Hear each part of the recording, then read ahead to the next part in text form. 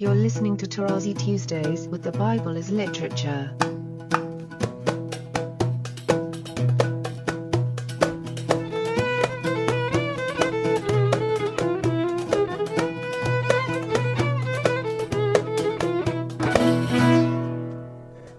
Hi, this is Father Mark Boulos, and you are listening to Tarazi Tuesdays with the Bible as Literature podcast. This week, Father Paul explains how the practice of honoring all mothers or all fathers, as we do on national holidays, undermines the biblical admonition that each person, even if they happen to be parents, is under pressure by Scripture to honor specifically the father and mother from whom they originate.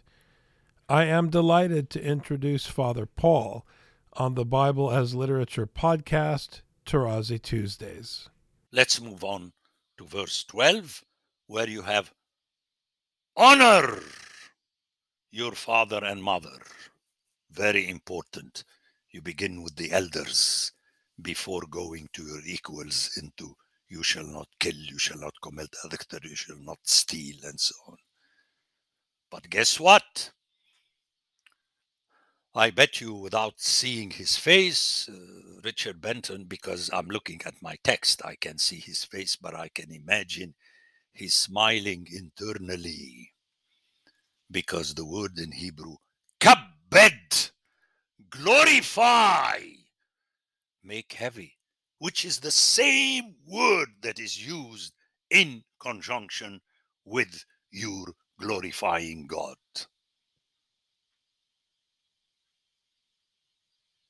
So, how is that? Because without the elders, you are not. Forget about Plato, who taught you that you existed eternally and in your previous life you must have been an ass, but because you behaved nicely, you were remunerated by coming back now into existence as a human being, and you were shot as a dart, which is the soul, into the womb of your mother, and then she just bore you and you came about through her. And that's the basis of the attitude of the teens towards their parents, especially their mothers. They think that they came through their mother. No, your mother brought you. Say it in English. I was born with an E at the end. In Arabic, wulidtu, which is the, and also in Hebrew, which is the passive of walad, walada. So they are your originators, the way God in the Bible is your originator.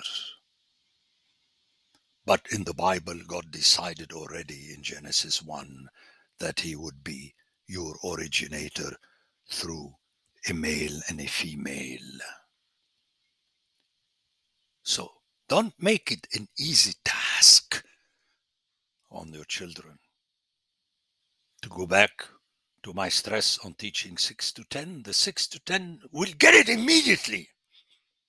The teens and the young adults, if you take a lifetime, you will not be able to channel this to them. Thus, glorify, make heavy. And heaviness, you have another word in English, which is gravity, which is from Latin, to be grave. For instance, a grave sin, which means a heavy sin. Let's get it, friends. And notice the second part that is usually eliminated by almost everybody except Paul Tarazi and his like. So that your days may be long in the land which the Lord God gives you. Fantastic. meaning so that your life would not be cut down and you cut off. And teach it very early like that, not honor your father and mother. And then you go on for 20 minutes about what honoring is all about. To give them a gift on Mother's Day and Father's Day. No, it's much more serious than that. Because the disrespect of the elder is the disrespect of God, and you have it way into the New Testament. Whoever honors the one who is sent by someone is honoring that someone. And whoever belittles that person, which is the opposite of glorify, then he is belittling the originator. So technically, remember my previous example about Eve conceived with the Lord. And in this sense, you are a gift even to your father and mother from God. And this is what the parents have to realize. But please don't mention you this to your parents. You are under the boot of your parents. But this you may mention to friends of yours that are parents, and you notice that they are extra harsh with their children, meaning that they are behaving as though they are gods. You tap them on the shoulder and you remind them of what they are and remind them where they came from themselves. That is what I would like people to hear them preach from the pulpit. So the stress on the your, the text does not say honor fathers and mothers, as we hear on the TV on Mother's Day. All mothers. There are no all mothers. For you and me, each one of the two has one mother. Your mother is not mine unless you are my sibling. So let's be serious. Let's be serious, for heaven's sake. It's high time. And then you have a series of behaving towards the neighbor. Do not kill, do not commit adultery, do not steal, do not bear false witness against your neighbor. Here again, the other person, which includes in the following word, 17, you shall not covet your neighbor's house, which is the entire household. As a Roman household, notice, neighbor's wife, his manservant, his maidservant, notice, male and female, his ox, his ass, or anything that is your neighbor's. Phenomenal. But you know, in all our theology and sermons, do not covet your neighbor's wife. So if you covet his servants or his donkey or his, it's okay. No, it's not okay. Anything that is part of the life of this neighbor. Which brings me to say that ultimately, the real test of the Decalogue is how you behave towards the other. Because this text is not asking you to behave towards God. He doesn't need you to behave towards him. He doesn't need your silly sacrifices.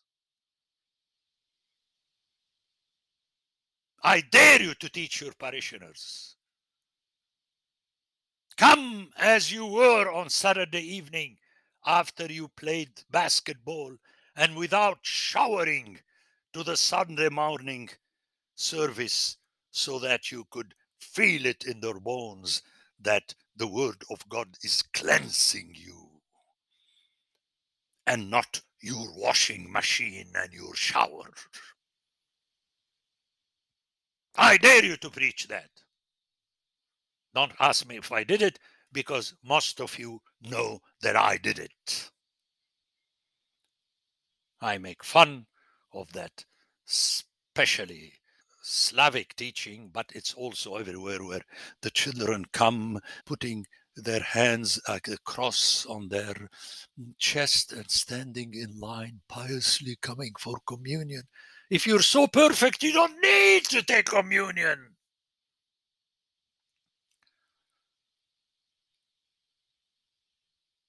Even Platonic Orthodox point out this to the people, that when you are granted communion is also for the forgiveness of your sins. That's why many Orthodox do not teach against the sacrament of confession, but say, and Schmemann did that, don't push it too much and so on. There you go.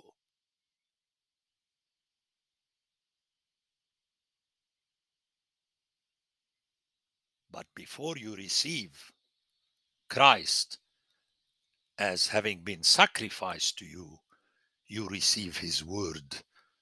And this is the story of the Gospels.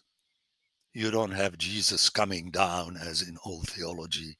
He was incarnate to take our flesh, and even more than that, to die for us. That is not the four Gospels. The larger number of chapters is about Jesus's teaching, for which he had to pay the price, because the texts make it clear that people killed him. He paid the price for his teaching. So that would be the importance of what is referred to as the 10 words, the 10 statements, the Decalogue, very powerful, the neighbor and the inclusion of whatever makes the life of the neighbor, his family, his animals, and so on, and property, and so on, obvious. Notice, or anything that is your neighbor's.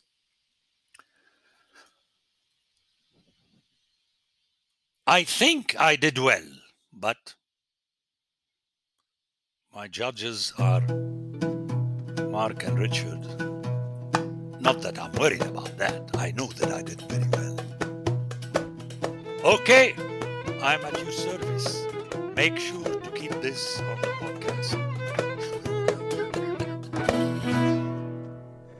The Bible as Literature is a production of the Ephesus School Network.